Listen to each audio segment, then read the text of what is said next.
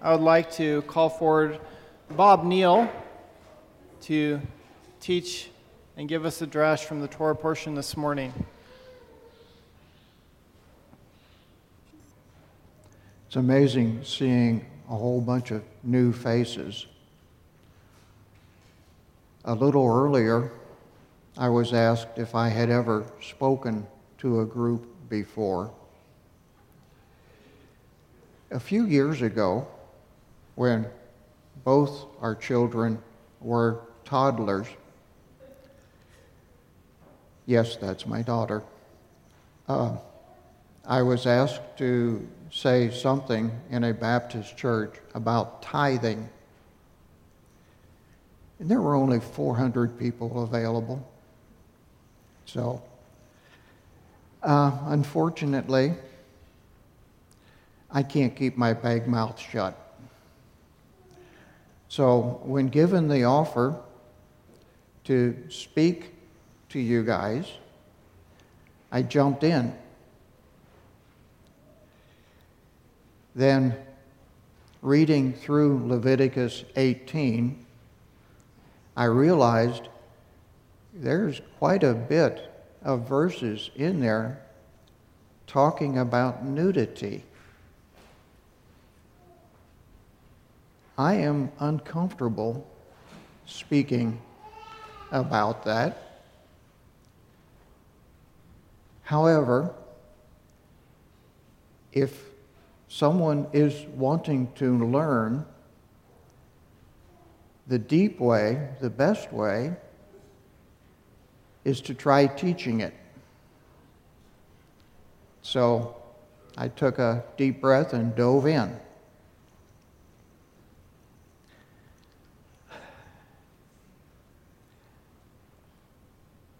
From being around churches for a few years, I've noticed that many preachers like to begin a sermon with a joke.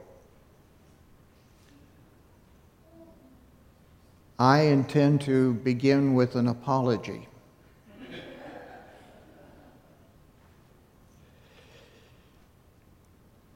I have trouble reading, and especially reading aloud. As much as I would like to read each of the verses to you, I'm afraid I stutter, stammer, and often I see a collection of words and I have to try reading it 3 or 4 times before I understand what they're saying. I blame that on having been helping at a church where they were preparing for a summer vacation Bible study for a week long. And while I was attempting to hang some scenery, had a ladder collapse under me. It was no serious damage. I fell on my head. Unfortunately, I understand that I left a stain on the carpet. When I woke up in the hospital a week and a half later, I was surprised to hear the doctor say that he was relieved. He didn't have to do any head surgery. I was bleeding from my ears.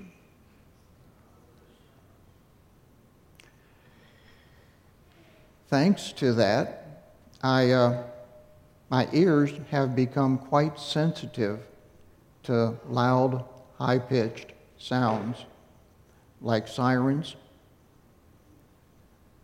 And indeed, I've been to a few places where the sound system was so loud I couldn't hear the person next to me. Or at least once hearing the baby crying in front of me. I don't visit those places often. Our sound crew does a very great job monitoring how loud things get. Among the other things that I have learned, I don't know what I have forgotten. But I keep getting reminders. I have trouble remembering names, so I usually carry a name tag. Because of my hearing, I carry earplugs also. But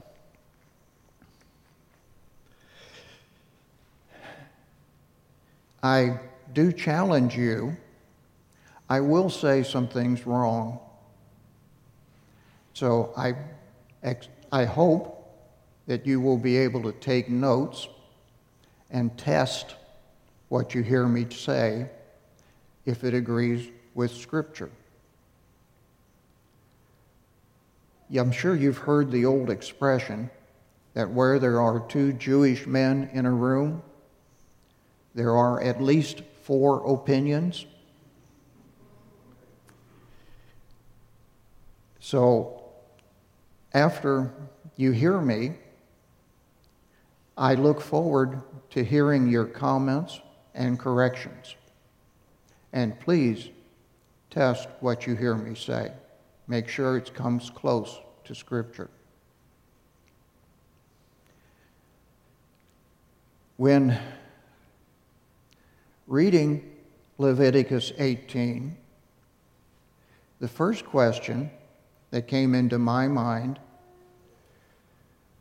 was, how did the book of Leviticus fit into history? Does it fit into Exodus, or where in the world did it fit? Or is it like Job, just another book? Looking at it, my opinion, and it won't be the first time I've made a mistake this morning, my opinion was that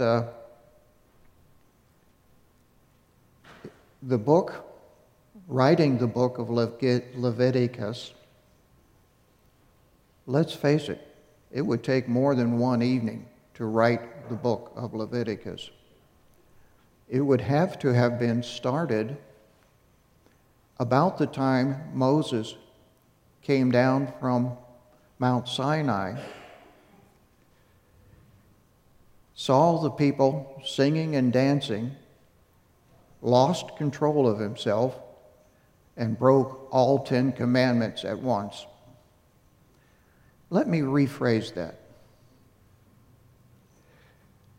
After Moses had been spending 40 days in a crash course on law and order at Mount Sinai with the Lord, that when he came down, he found the people worshiping the golden calf that came walking out of the fire. Isn't that what Aaron said? That would have been a short time after they had crossed the Red Sea on dry land and then watched the Egyptian army and Pharaoh drown. That would have been just after they had been kicked out of Egypt. At Passover, or just after Passover. So that's when, in my mind, Leviticus was written, or started to be written. As I look at the first 5 chapters, let me throw in another apology. I know many of you have been in a Torah study where you have covered all of this. So I'm looking forward to your comments and corrections. For me, as I look at Leviticus 18, 1 through 5, I'm struck by seeing that the Lord is telling the children of Israel and us, do not do the ways of Egypt. That implies that the people liked more while being in Egypt than just the leeks and the garlic. The Lord says to follow His commandments, not theirs.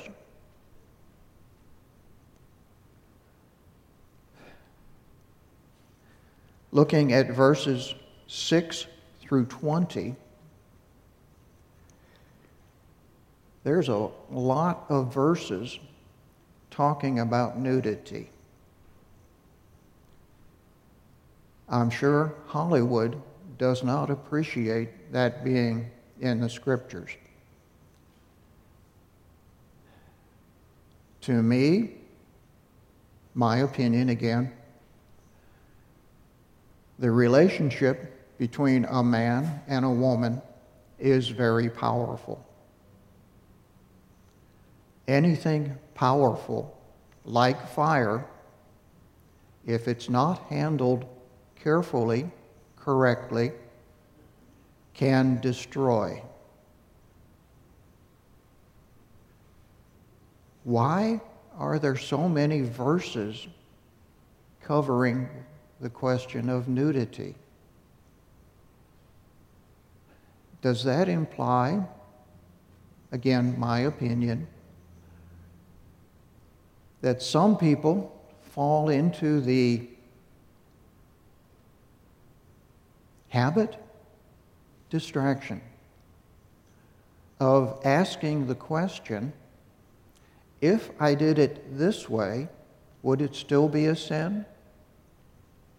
What if I did it that way? Would it still count?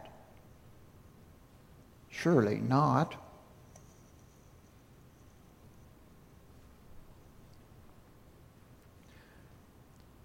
Personally, I was struck by verse 21, speaking about Moloch.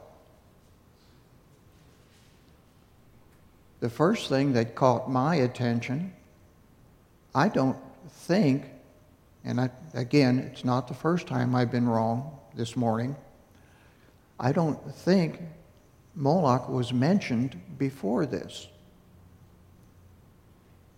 I know there's a whole lot more said about the worshiping the pagan god with a small g of Moloch, a man's invention. There's a lot more in Leviticus 20 and more in many other books, including in the New Testament. I am curious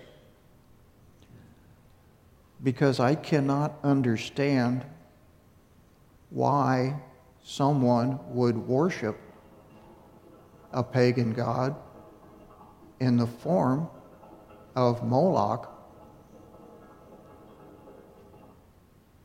and pass an infant through a fire. And surely I'm misreading something in there. Is passing over the fire, through the fire, something like some of the churches today where they sprinkle water on an infant and say he's been baptized?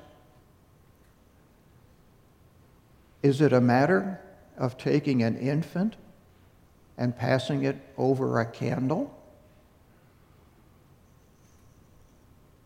Or is it a human sacrifice,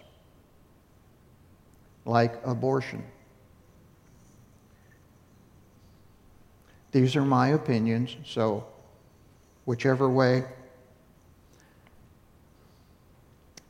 Looking at verses 22 through 30,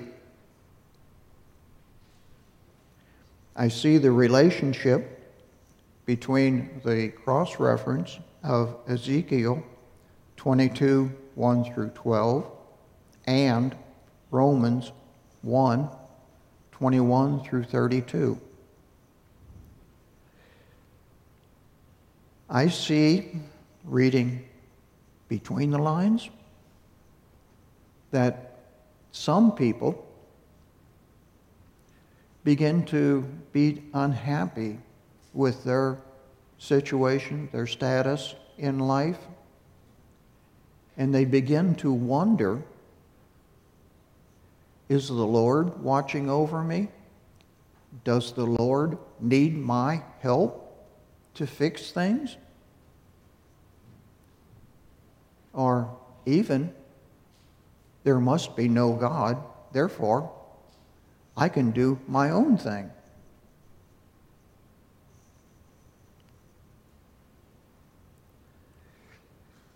Looking at Ezekiel 22, 1 through 12, I see a relationship to the leaders, specifically in Jerusalem, falling into the trap of wanting payment, bribery, to influence their decisions, rather than asking the Lord for direction or studying His Word and fulfilling His direction.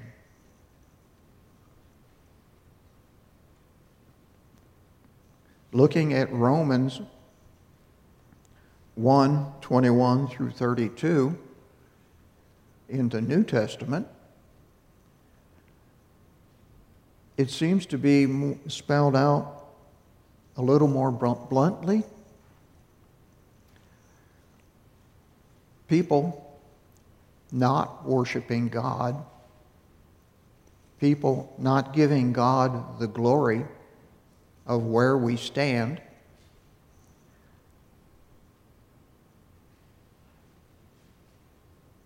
aren't you glad that we do not have politicians wanting bribery? Or aren't you even happier that we know who is in control of these very trying times?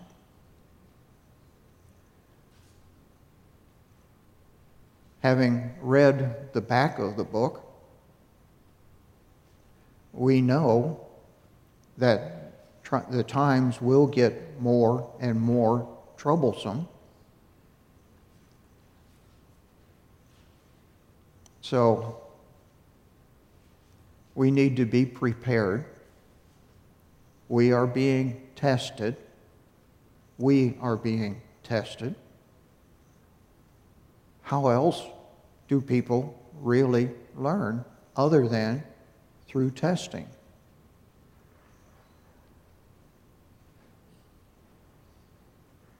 The Lord is in control, and as I keep looking at the newspaper, I keep seeing that things are getting a whole lot closer to the end time.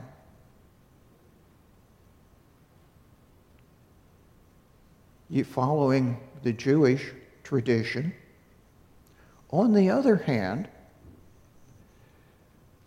Paul, when he was writing, was thinking, this is the end times. So, I do know that there are a few pieces missing from the jigsaw puzzle, but we are getting a whole lot closer. There's a whole lot more pieces fitting in.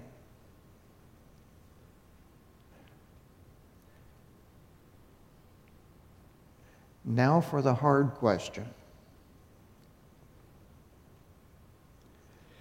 Since you've been through Torah study, you've heard me say a few words. What are we going to do about it?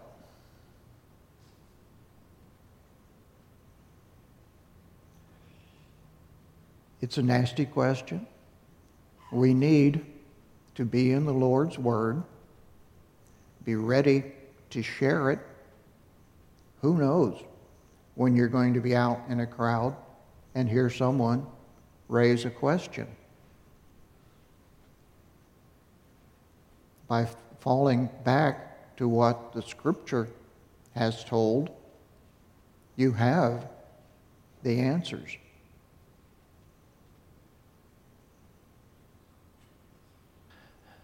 Bob, thank you for your words this morning.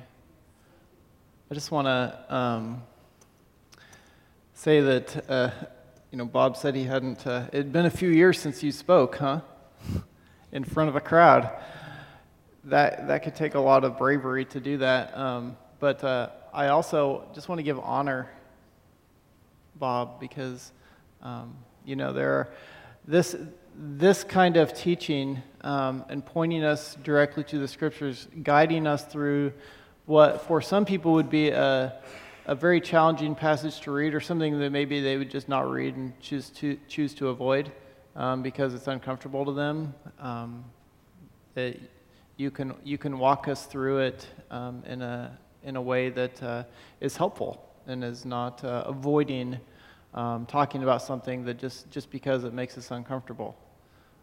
And really, that's Scripture gives us guidance for all of these types of topics, even if they do make us uncomfortable, and it gives us true guidance to walk through this. And as Bob alluded to, our society, and honestly, it was the same in the time of Yeshua, and then the same in the time of Moses when he was writing this. Society has been opposed to the ways of the Lord for thousands of years. And so, we think, well, it's getting worse and worse and worse now. Well, I mean, yes, it is, but it's been this way too.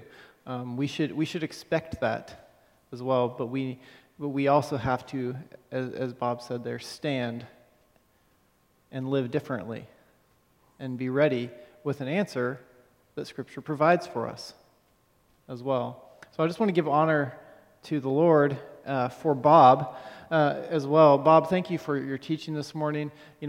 This is so important to me, to have men from generation to generation to be able to share. L'dor v'dor. This is critical, and this is something I desire in our congregation, that we have those from every generation that are able to teach, able to receive. Bob is from a generation ahead of me.